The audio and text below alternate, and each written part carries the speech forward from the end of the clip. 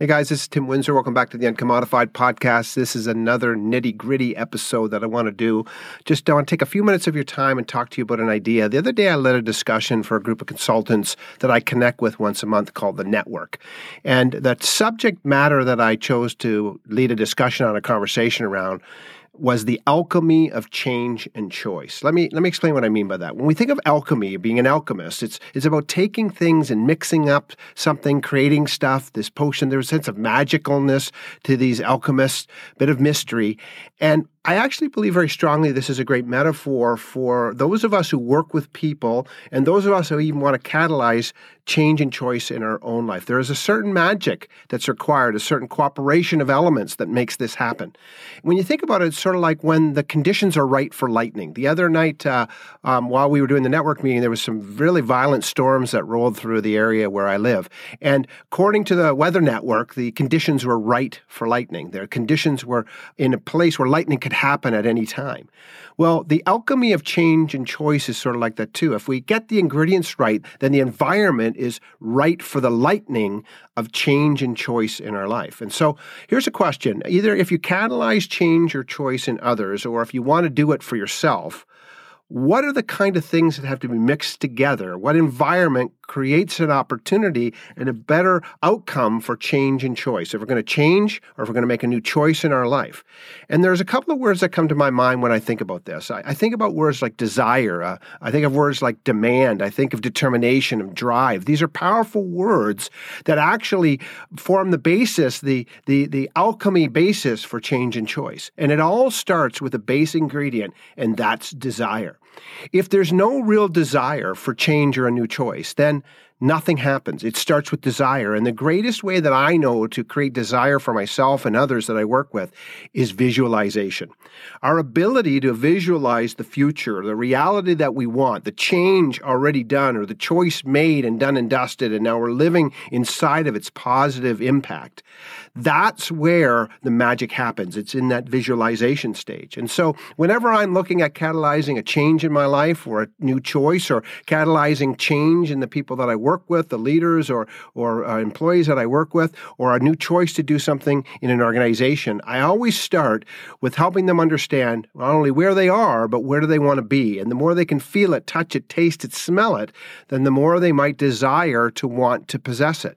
And so this is a critical factor in relationship to the alchemy of change and choice. It's really like marketing when you think about it. Marketers are great at causing you to change a direction or make a change or a new choice to buy something new. And they use the power of visualization to do this, the neuroscience of the images in our mind that creates the desire to want to possess something.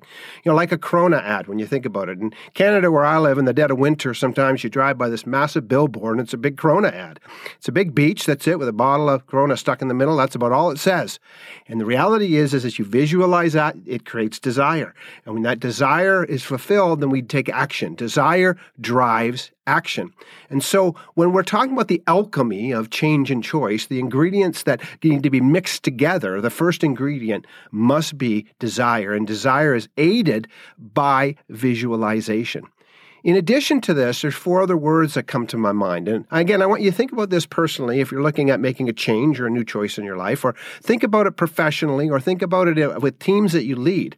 There are four words that are really important for us to park on, four additional words. There's desire, there's demand, there's determination, there's drive, the things I just said. But there's four other words, and that is clarity, desire comes in here as well, focus and energy. And let me explain how these things cooperate and create the alchemy of change and choice. These four ingredients. Clarity. The clearer you are about what it is you want to be different, to change, or the new choice that you want to make, the clearer you are, the greater clarity you have, then that is where it starts. The more you can see it, smell it, taste it, as I said before, then good things happen. Then desire comes in. We've got to desire it. We've got to want it. In fact, the word that comes to my mind is obsession.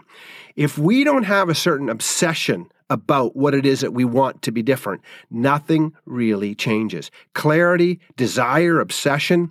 and then focus. We've got to get focused on certain actions and activities that drive that change or release that new choice. And this is where we start to get practical. We identify actions that are required to make a change or make a new choice. And this is where we get practical. This is where we get tactical. We move from that more nebulous part of clarity and desire, the emotional part, and now we move into focus, which is ultimately a very practical focus on the things that are required that will create the change or choice we want. And then lastly, we empower those actions with energy. We need to bring the proper energy to the actions that are required for the change or choice that we want to drive in our life. And whether this is an individual, personal, or professional change or choice, whether it's an organizational, cultural process change or choice, or even if you're a salesperson and you're looking at trying to drive a change in a choice that a customer is making and get them to buy into something, these things are true. There's a marketing piece, there's a selling piece. We market to ourselves, we sell to ourselves, we market to our employees, we sell to them, we market to our customers, we sell to them. But what we're ultimately doing is creating the environment that would be ripe for lightning, where lightning could strike. And in this case, lightning is the excitement and power of a change that we want to make or a choice that we want to make. Let me give you an example of this in my real world. Back a number of years ago, I encountered an opportunity to become clear about something.